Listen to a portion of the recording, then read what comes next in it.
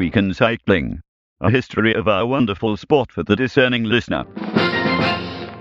This week in cycling history, in 1999, Jan Ullrich abandoned the Tour de Suisse with knee pain. Ullrich announced himself on the world stage at the 1993 World Championships in Oslo. While Lance Armstrong was busy winning the professional race, Ullrich showed his promise by winning the amateur edition. It would be 3 more years before the young German made his Grand Tour debut at the 1996 Tour de France, where he finished second behind teammate Bjarne Riis. He usurped his Danish teammate the following year by winning the Tour de France. He was the youngest winner since the prodigious Laurent Fignon won his first Tour in 1983. With Miguel Indurain retired, the stage was set for Ullrich to begin his own Tour-winning dynasty. But it never came to pass, and ultimately he was to finish in second place in the world's biggest race 5 times. This is even more than the eternal second Raymond Poulidor, who actually only finished second 3 times. Only Joop Zoetemelk has finished second at the Tour more times than Jan Ullrich. In 1998, Ullrich made it a hat-trick of podium places and a hat-trick of young riders' jerseys when he came second once again, this time to a rampant Marco Pantani. As the Tour approached in 1999, Pantani was still dealing with the aftermath of his expulsion from the Giro d'Italia just before he was about to win it for the second year in a row. Regardless, Pantani had always maintained that he would not start the 1999 Tour de France anyway because the route simply didn't suit him. The stage was once again set for Ullrich to take the reins at the Tour de France, but an innocuous fall on stage 3 of the Tour of Germany put paid to any chances Ullrich had of going for a second Tour de France win. With just 25 kilometres to go of the stage, Ullrich became entangled with his teammate Udo Bolz and came down hard. The Telecom team manager Rudy Pevenage said at the time, "Jan needed stitches to his head wound, but it's not serious. We can't say yet how long he will have to rest." But it was serious, as Ullrich had also done serious damage to his knee. Although he abandoned the Tour of Germany, he began training immediately, even though he was no longer part of the race. This exacerbated the injury. Slowly, Ullrich began to realise all was not right and began to complain about the injury. By the time he was racing in the Tour de Suisse, just weeks before the start of the Tour, he said that climbing mountains was particularly painful. After just 75 kilometres of stage 2 of the Tour de Suisse, Ullrich abandoned, and with him went all hopes of participation in the Tour. In a Tour de France which had no former winners present, for the first time since the first post-war Tour in 1947, Lance Armstrong took advantage and began his own Tour-winning dynasty. Jan Ullrich would never win the Tour de France again. Welcome to This Week in Cycling History, a show which routinely reaches into the trouser pocket of the past and separates the meddlesome underwear of fiction from the fretful pubic hair of fact. My name is Scott. And I'm Killian. John, in case you haven't heard, is currently receiving bed baths from women whom he imagines in his morphine-addled state are blonde Swedish goddesses, but are probably in fact 26 stone bruisers from Selkirk. Anyway, a speedy recovery to you, John. So we heard Killian talk there about Jan Ullrich abandoning the Tour de Suisse in 1999, and of course the implications that this had for the 99 Tour de France. Killian, it's become somewhat of a mythical tour, that one. So much of what happened across the next 10 years can be traced back to that tour. Yeah, I suppose it can a little bit, obviously, because Lance Armstrong won and he subsequently did what he did. And I mean, it's very hard to look back and make any sort of judgment on what might have happened if Ullrich was in that tour. But like you say, it was the starting point. And I suppose it's just it's relevant now because it's kind of happened to Andy Schleck as well. You know, I was about to say he's the favourite. He was the favourite for the Tour, but he's probably not now with Wiggins and Evans.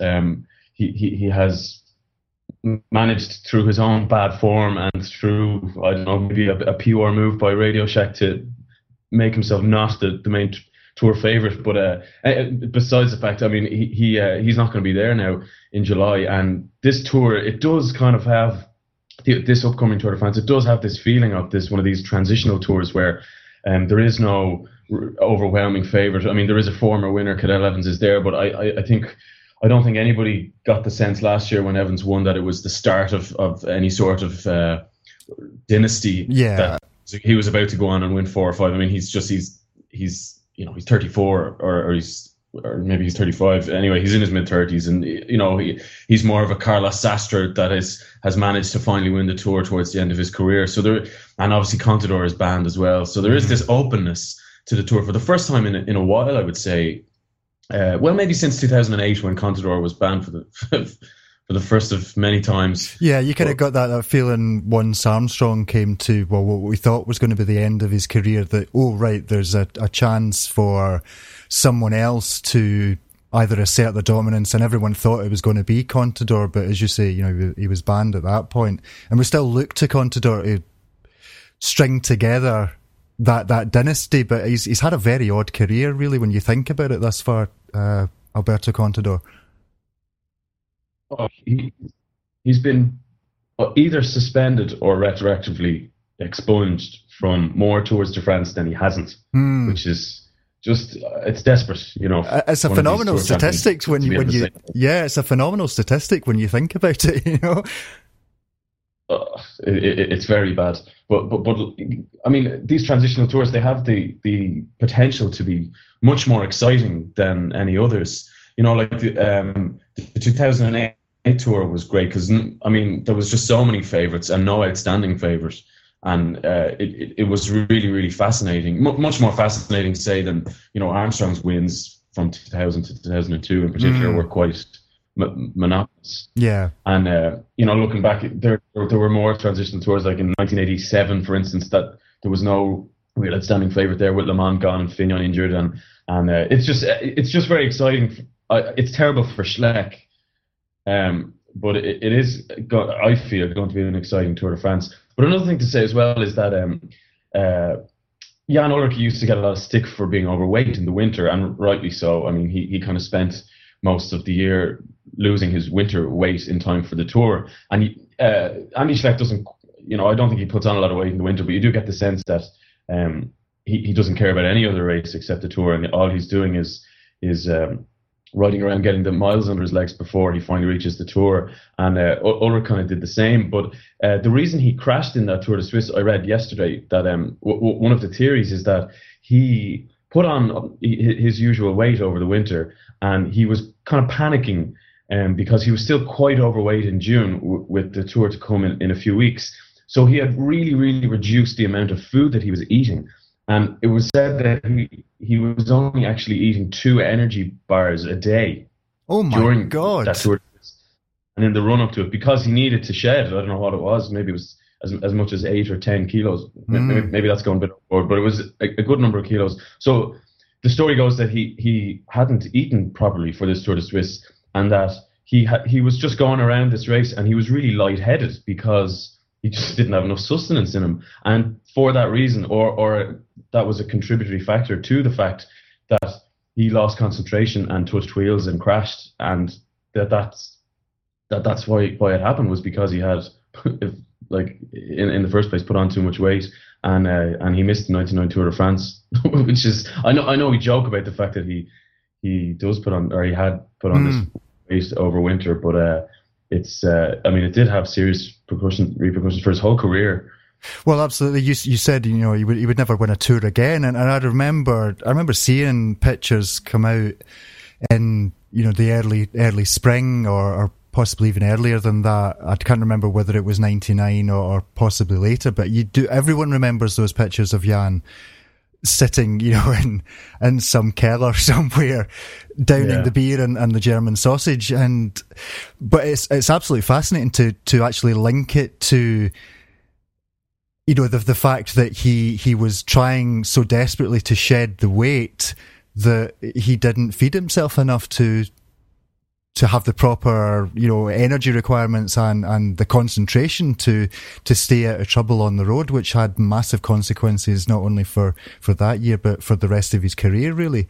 Yeah, and again, just to link it back to the Schlecks, I mean, I know they don't appear to physically put on a lot of weight over the winter. They seem very slight, gangly lads a lot of the time, but I know they do have this fondness for, like, McDonald's, for instance. Apparently Frank Schleck loves eating McDonald's. I mean, that's crazy for a guy who wants to be at the top of the sport.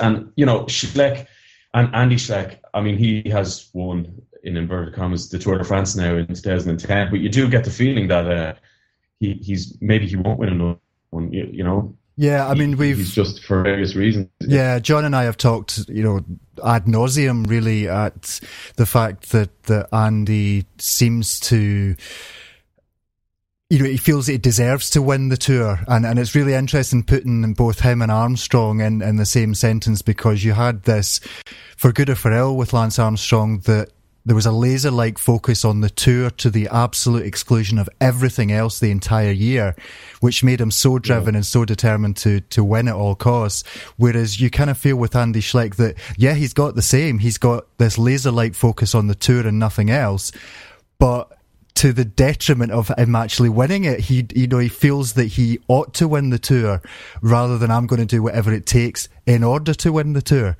Like I know Armstrong, he is kind of he gets it. He gets a bad rap or whatever for only focusing on the Tour, but he did win a lot of other races. As you know, they were preparation races like the Dauphiné. And the Dauphiné, yeah. All these are the Circuit de la Sarthe used to race as well. I mean, but he did win them from time to time. And I know I put up a tweet there yesterday that Mark Cavendish has now won the same amount of stage races as Andy Schleck, which is one. you know, Andy Schleck has only ever won one stage race, and that was the Tour that he didn't even really win. For one of the best stage racers in the world, I mean, he's never really won a stage race.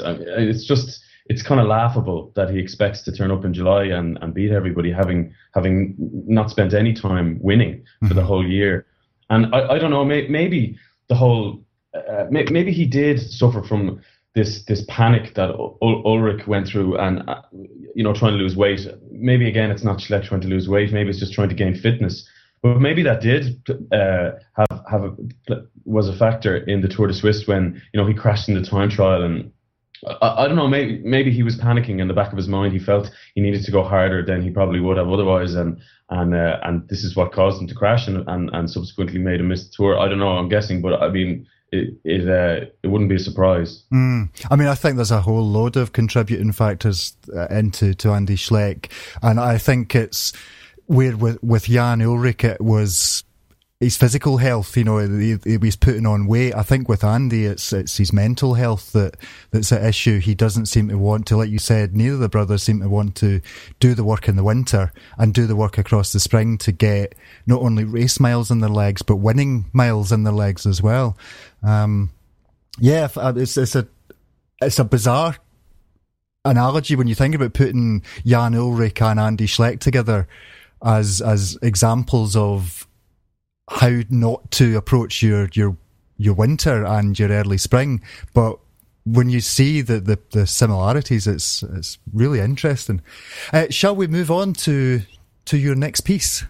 In 2001, Cadel Evans won his first ever road race outside of Australia. Evans began life as a mountain biker, and he was very successful. He had finished on the podium of the Under-19 and the Under-23 Mountain Bike World Championships, and he won the Mountain Bike World Cup in 1998, aged just 21. The following year, he also began to compete on the road, and he took his first ever road victory at the Tour of Tasmania while retaining his Mountain Bike World Cup title.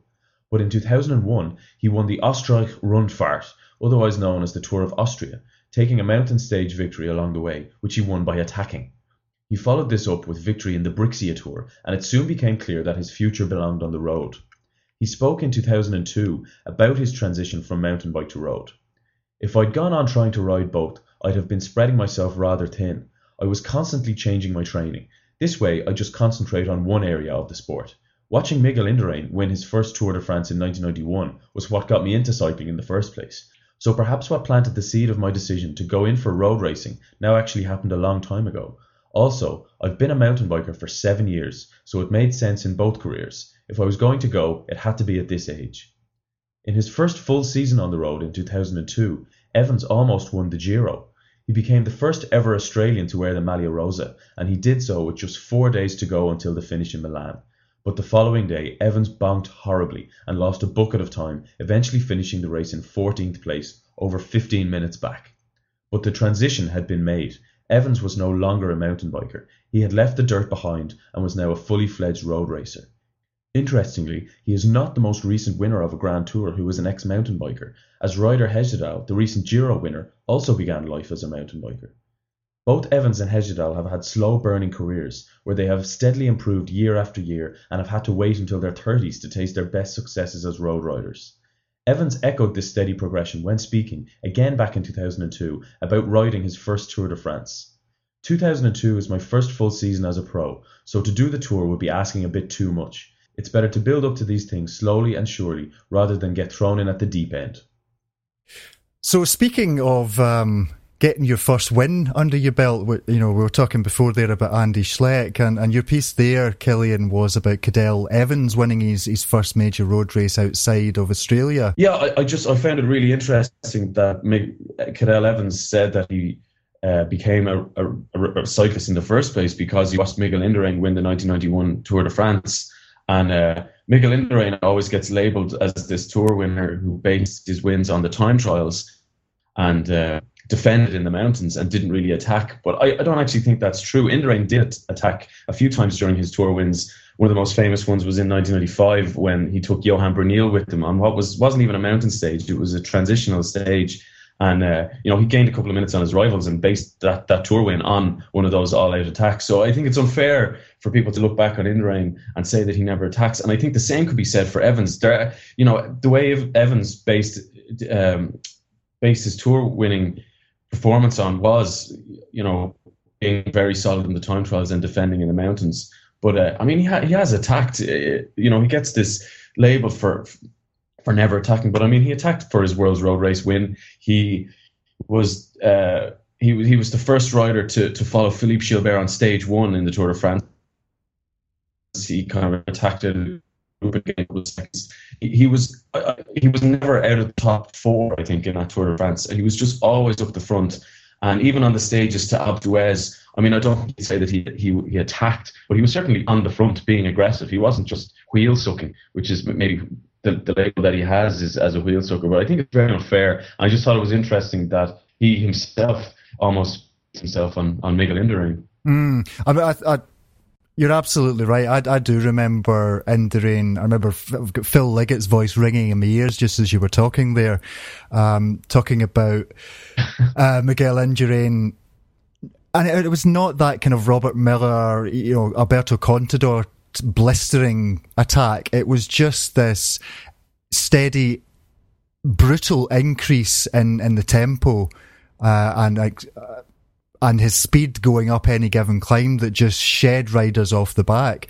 And it was very impressive to watch to begin with, but kind of like Armstrong and the US Postal Train, you kind of felt that it was the same tactic over and over again, which kind of made the races slightly boring. And I think a lot of people have forgotten that Indurain had a certain type of attack to him. It just wasn't that explosive attack that we're used to seeing from the true mountain climbers, the true goats of the peloton. And Evans is exactly the same. He, John says he's got a big diesel engine. He doesn't have this brutal acceleration. He has the ability just to either shed riders off the back or indeed hang on enough and claw his way back to anybody that does sprint off the front on any given climb.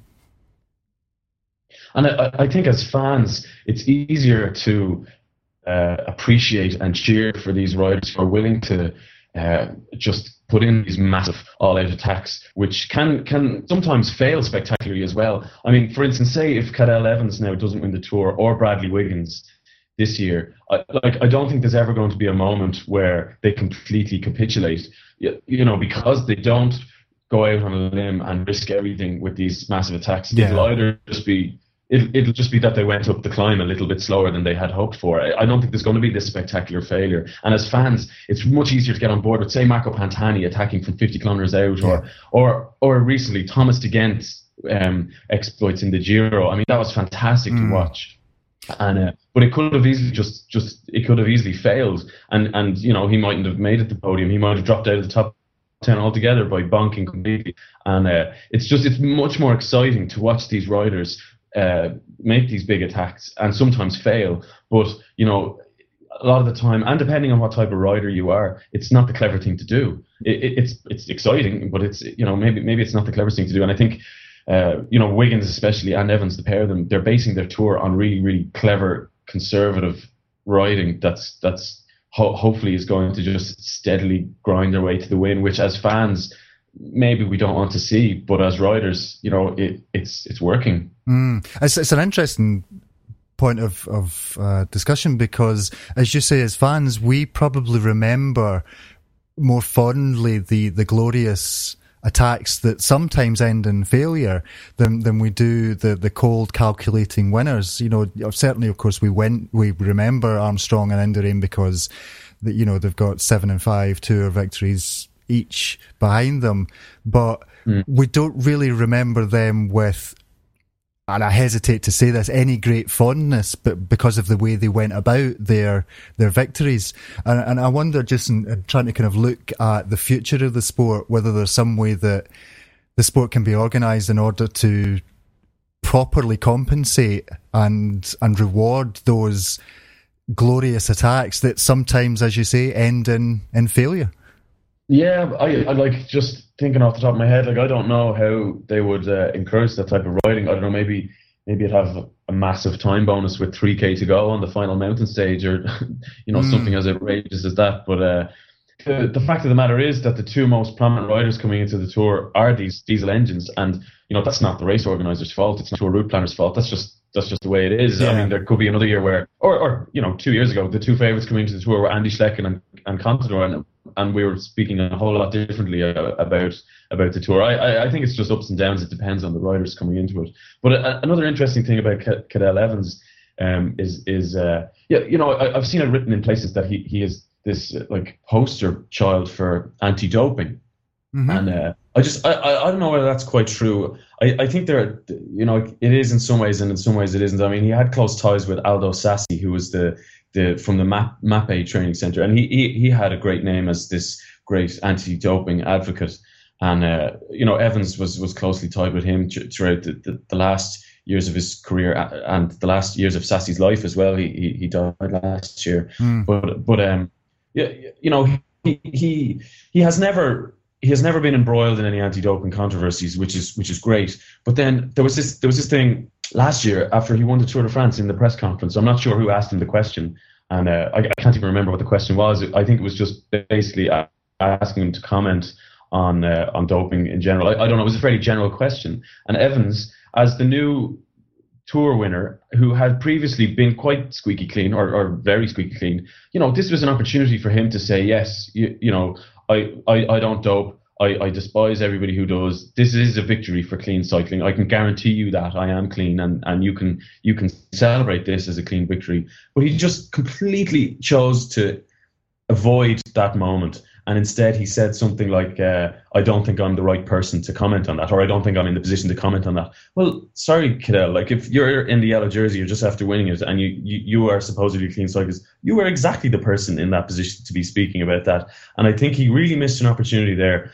And I mean, I don't mean to suggest that it should call into question his cleanliness, but if guys like that who are clean aren't going to take that opportunity, it's disappointing as a fan to see that, and to see the reluctance to lambast the dopers, Yeah, I remember a lot of people being, raising the Roger Moore eyebrow of disbelief that he was so so cagey in his response at that press conference. I mean, I think in Cadel's defence, and I'm like yourself, I'm not wishing to call into question Cadel's approach to doping or otherwise. I just think that Cadel's he has a reputation for being quite a prickly character when it comes to the press. I think he's mellowed in the past couple of years. I remember the journalist who, at the end of one stage after he'd had a shoulder injury, very lightly reaching across to try and ask him a question, and his microphone happened to touch the shoulder, and he just about tore the guy's head off. But I think, I don't think Cadel deals too well with the press, and I don't think he comes across well. And I think what he was trying to say is, why the hell are you asking me? I've never doped. I have no knowledge of how you would even go about doping. Therefore, that's why I'm not the person to ask. But of course, that came across as this unwillingness to nail his colours to the mast, and like you say, be the poster boy, say, celebrate this win. It's been done entirely clean. There are no questions to be asked here. And, I'm an open book when it comes to doping. Yeah. I mean, maybe it does have to do with some PR inability to deal with the PR side of things. So I from that point of view, like if Bradley Wiggins does win the Tour, I think it'd be very interesting to hear Wiggins' answer to. He'll undoubtedly get asked a similar question if he does win. It'd be interesting to hear his answer, because there have been claims that Wiggins has he's lowered his tone of anti-doping in the last couple of years for whatever reason, and it would be interesting to hear his answer to that question. But and just moving away from the doping for a moment, another interesting thing about Cadel Evans' career in general is that he did start off as a mountain biker, and I don't know about anybody else, but I always find it fascinating a professional cyclists who do try and juggle two disciplines, and eventually the decision they make and crossing over between the two. I always find that very, very interesting. Like I find it very interesting with the cyclocross riders. Like Lars Boom is the classic example. He's probably been the most successful in the last few years to come out of cyclocross. He was cyclocross world champion a few years ago, and now I think he won a stage of the Vuelta, and he'll probably win a stage or two of the Tour eventually. He's very strong, but I wonder whether that type of rider, or the decision to move from one discipline to another is kind of dying out as well. I mean, you don't really see it that much, and it used to happen an awful lot. Like riders would do the track in the winter and a bit of cyclocross in the winter and return to road racing in the spring, and that doesn't really happen anymore. Riders avoid the track because they could get injured. They're not that experienced with it, and they just don't bother. They'd rather go to training camps in the Mediterranean instead. And it's just like I think the couple of prime examples at the moment are obviously Wiggins again. I mean, he started off at the track, and Geraint Thomas and a lot of the British guys, and Jack Bobridge as well. I mean, he's expected to do really well in the Olympics this year, but he as well.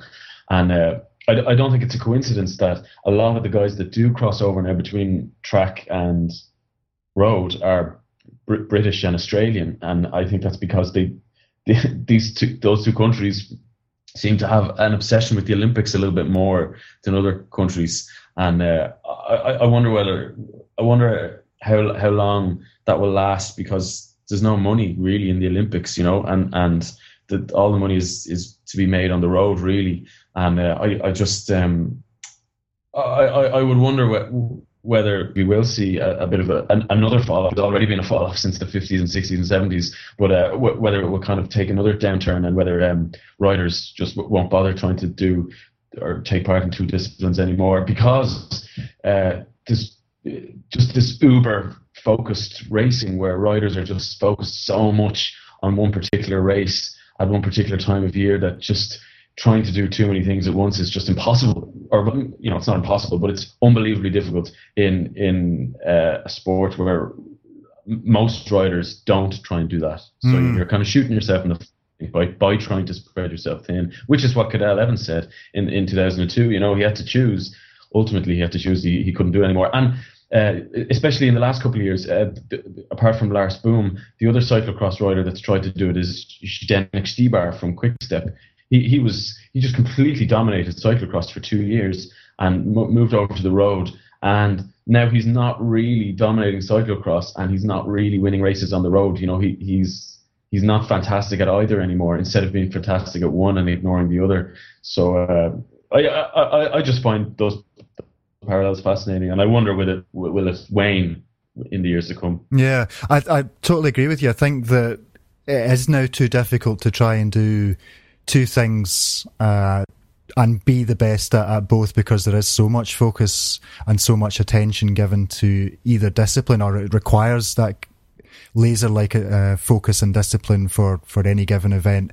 I do think that we'll see more riders coming from mountain biking to road in the future, and I think the road guys, or traditional road guys, are going to get a fright, because now that we have seen people like Cadel Evans and Rasmussen coming from mountain biking making, well, apart from the career of Michael Rasmussen, a successful career in road. I think there'll be a lot more guys willing to try it, and I think a lot of the road guys will get a fright at how good these mountain bikers actually are on a bike. Yeah, I mean, we saw it last week or a couple of days ago. Frederick Kessiakoff beat Fabian Cancellara in his own backyard, which was impressive. I think Kessiakoff is a little bit older. You know, he's not one of these younger guys, but it will be interesting. I always find it interesting when that happens, and you see a guy from another discipline beating an expert in something else entirely. It's always fascinating. Yeah. Right, let's move on to your final piece for this week. In 1968, Lucien Aymar won the French Road Race Championship. Aymar spent the first year of his professional career, 1965, working as a domestique for Jacques Anquetil. At that time, Anquetil was coming to the end of his reign as Tour de France champion, and the cycling world would soon be blitzed by a rider called Eddy Merckx. But in 1966, Anquetil's final tour, the roles were reversed, and Anquetil would end up working for his 23-year-old teammate Lucien Aymar. Inexplicably, Aymar ended up in a mid-race breakaway which gained a lot of time. And as it became obvious to Anquetil that he himself stood little chance of winning, he began concentrating on the next best thing, ensuring that his old rival Raymond Poulidor also stood little chance of winning. So Anquetil spent the rest of the race shepherding Aymar around France, eventually sealing the win for Aymar in only his second appearance at the race. Another French rider, Roger Walkowiak, had won the Tour 10 years previously in a similar fashion. Walkowiak seemed to wilt under the spotlight and the accusations of an undeserved victory. Aymar, evidently a stronger character, would not befall the same fate and showed his strength in the 1968 French National Championships. Again, Aymar was due to ride for leader Jacques Anquetil, and midway through the race the pair found themselves in the winning breakaway along with Raymond Poulidor, Roger Pingin and Gilbert Bellonnet. Aymar sensed that Pingin was about to attack and told Anquetil so, but Anquetil informed Aymar then that he had heavy legs and he would be incapable of responding to any attack. Pingin duly attacked, and Aymar, free to ride his own race, quickly got onto his wheel and the two riders went clear. After 80 kilometres out front together, it came down to a sprint which Aymar won to claim the tricolour jersey of French champion. Aymar said it was the one victory which he holds more dear than the Tour de France. The previous year at the French National Championships in 1967, the race was won by Désiré Latour, but after the race, Latour tested positive and was disqualified. The second place finisher that day was Lucien Aymar. Subsequently, the French Cycling Federation sent Aymar the national champion's jersey, but he refused to wear it out of principle. Aymar said that he didn't see it as doping that had beaten him, but Désiré Latour. He was fined 500 francs for each day that he raced without wearing the national champion's jersey, until eventually, in 1968, he won it fair and square. Okay, so back to 1968 there, and your first note on this piece is, was it indeed fair and square? Well, I think the reason I put those words in at the end was to spark this debate that, you know, was Aymar's victory in 1967 not fair and square? I mean, if the guy in front of you got caught for cheating, then you are the winner, fair and square. And I think this again goes back to bleat on about doping again. You know, if a guy in front of you dopes and gets caught, then surely you should be celebrating. And you know, I know it's a bit of a hollow victory, but when riders get awarded victories and say, no, I don't want this win, I didn't deserve this, then immediately as fans you would look at the guy who inherited the win and say, well, why? Like, why do you not want this win? And the conclusion that you have to come to that, or you know, one of the conclusions that you could come is that this guy's doped as well, and he doesn't deserve to win because he was just the guy that didn't get caught. He's not the guy that didn't dope. Yeah, he's the second best doper, yeah. Yeah, and you know, it really grates on me when riders try and shy away from these inherited wins. I know it's not the way they wanted to win, but again, like we said with Cat 11s, this is an opportunity. If you do inherit a win from the disqualification of a doper, it's an opportunity to say, yes, I won, the doper didn't, he got caught, brilliant, clean cycling. You know, this is this is a victory for clean cycling. And if they don't say that, immediately aspersions will be cast, and rightly so. I think, these guys, we always, like, we look at them and they're cyclists, and that's what they are primarily. But they do have this secondary obligation to spin the PR wheel. Like, they're riding around with these brands on their jerseys. They're mobile posters. Yeah. Like, I think it's a brilliant point. I've never actually thought about it in that way before, because, like, I suppose everybody else, you see people who are inheriting victories, and obviously the one that's leaping to mind is Andy. And yourself, you think, oh well, nah, that's a tour that really didn't have a winner. But when you put it in those terms, you're absolutely right. Andy Schleck should be celebrating and saying this is actually a victory for clean cycling. I raced that particular tour absolutely clean. The other guy didn't, therefore I won it. And of course, if you're reaching for the conclusion that Andy Schleck was the best doper who didn't get caught, you got to say Andy Schleck really needs to be looking at the dope that he's on, because it doesn't seem to be doing him too much good. No. Your next note here is on domestic tour wins. Yeah, it's like it's interesting as well. Like, I mean, this was another. We talked about it previously. This was another tour between dynasties. Anquetil's was coming to an end, and Merckx, obviously they didn't know Merckx was going to come along, but Merckx had yet to burst onto the scene and win all his tours. So there does seem to be always the Anquetil, Merckx, Le Mans to a lesser extent, and Indurain and Armstrong. There are these periods of absolute dominance, and then there are these 2 or 3 or 4 years in between where there isn't really a dominant rider, and the opportunity is there for maybe a lesser guy. And you're never a lesser guy if you win the tour, but these less heralded riders to take this opportunity and to win the Tour de France. And like I said in the piece, like, Aymar was supposed to be Anquetil's domestique in that tour, and that's often how these riders come to the fore. That there are these tours where, let's take, for instance, Miguel Indurain. In 1991, he was still riding for Pedro Delgado, and Pedro Delgado was supposed to be the leader. I mean, he had won the tour a couple of years beforehand, and Indurain was supposed to be riding for Delgado, and then the usual thing happens. Delgado capitulates. Indurain finds himself much higher up on GC, and all of a sudden the roles are reversed, and it's Indurain that's riding for the GC, and he took his opportunity. And the similar thing happened to Le Mans. I mean, it was kind of more complicated by the fact that Hinault was probably still yeah. and he was probably still capable of winning the tour himself. But a similar thing happened. Le Mans was he was in the yellow jersey, and whether he rode for Le Mans or not is a massive debate, but he kind of did. And the same thing happened with Fignon, with Hinault as well. Fignon was supposed to be riding the tour for Hinault in 1983, and I don't actually think Hinault started the tour at all. He got injured right beforehand, and there kind of really wasn't a leader on Fignon's team that year, and he took the opportunity and he dominated that tour. So it is a manner in which riders can usurp their leader. And again, just kind of thinking of this year, like, Andy Schleck is gone. There are riders on Radio Shack Nissan that are capable of winning the tour. I mean, they're not young, and they're not they're probably not exciting, but you'd wonder whether one of those will take the opportunity to take control of the headless monster of the team now and assert their own dominance on the race. I don't think they will, but the opportunity is there again in one of these transitional tours where it's very, very open.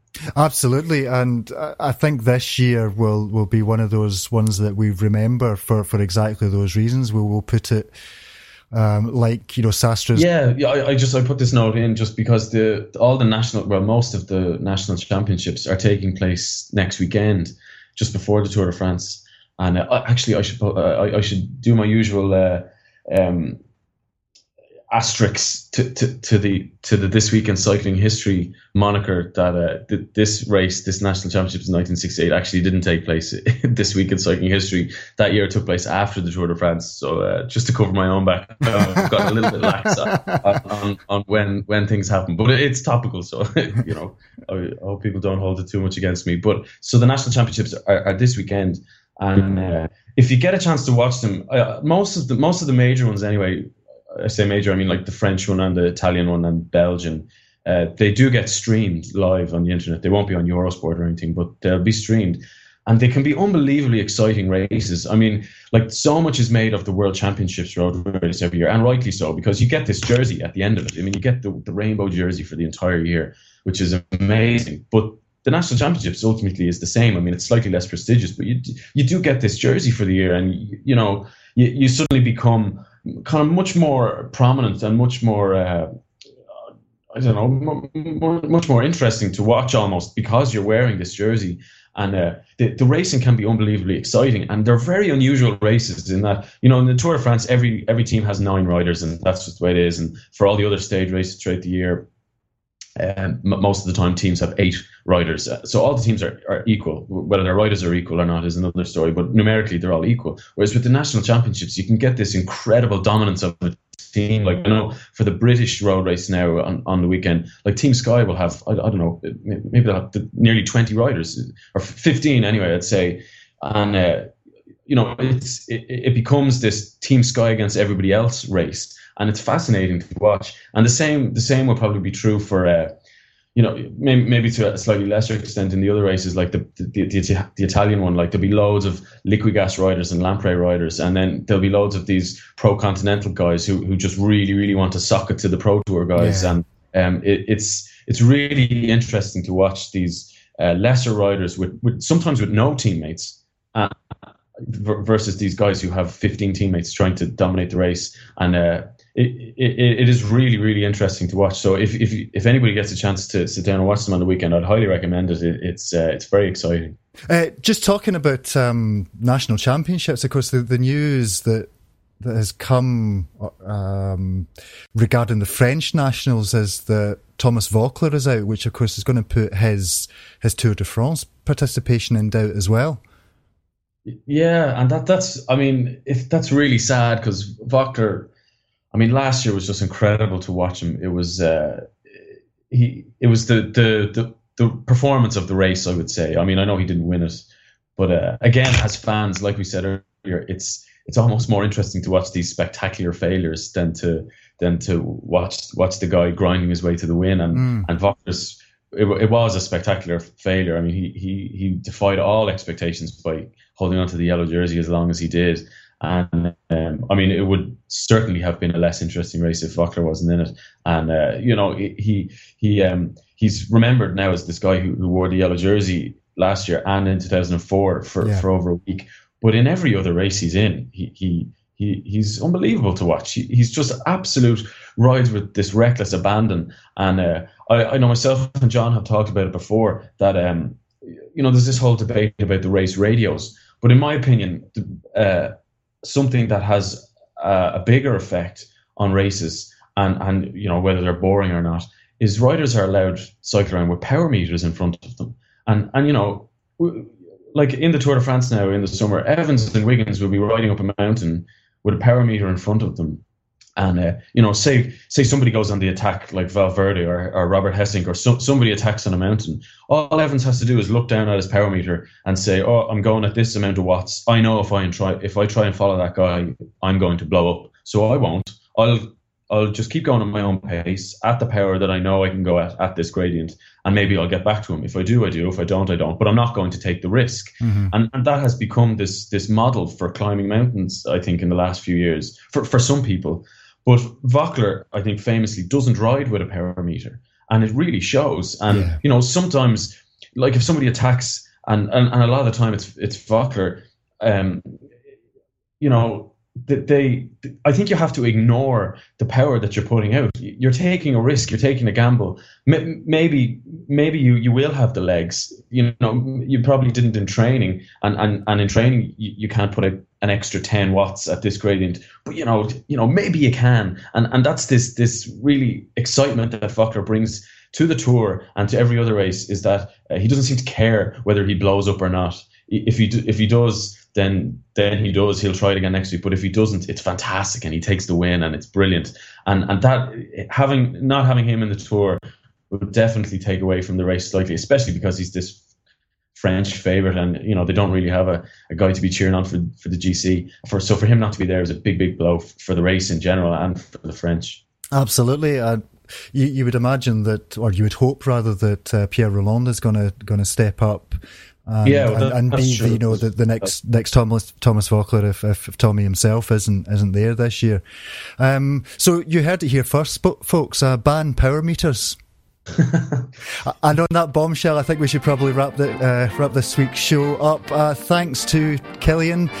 Thank you for joining us for this edition of This Week in Cycling History, and also to people who have either donated or contributed to the show via subscriptions. If you'd like to join them, you can do so by visiting our website at velocast.cc and clicking on the sponsor link. You can follow myself on Twitter at Velocast. John in absentee is at SofaBoy, and Kilian is at Irish Peloton. Hope you all have a great week, and join us again soon for another edition of This Week in Cycling History. This Week in Cycling, a history of our wonderful sport for the discerning listener.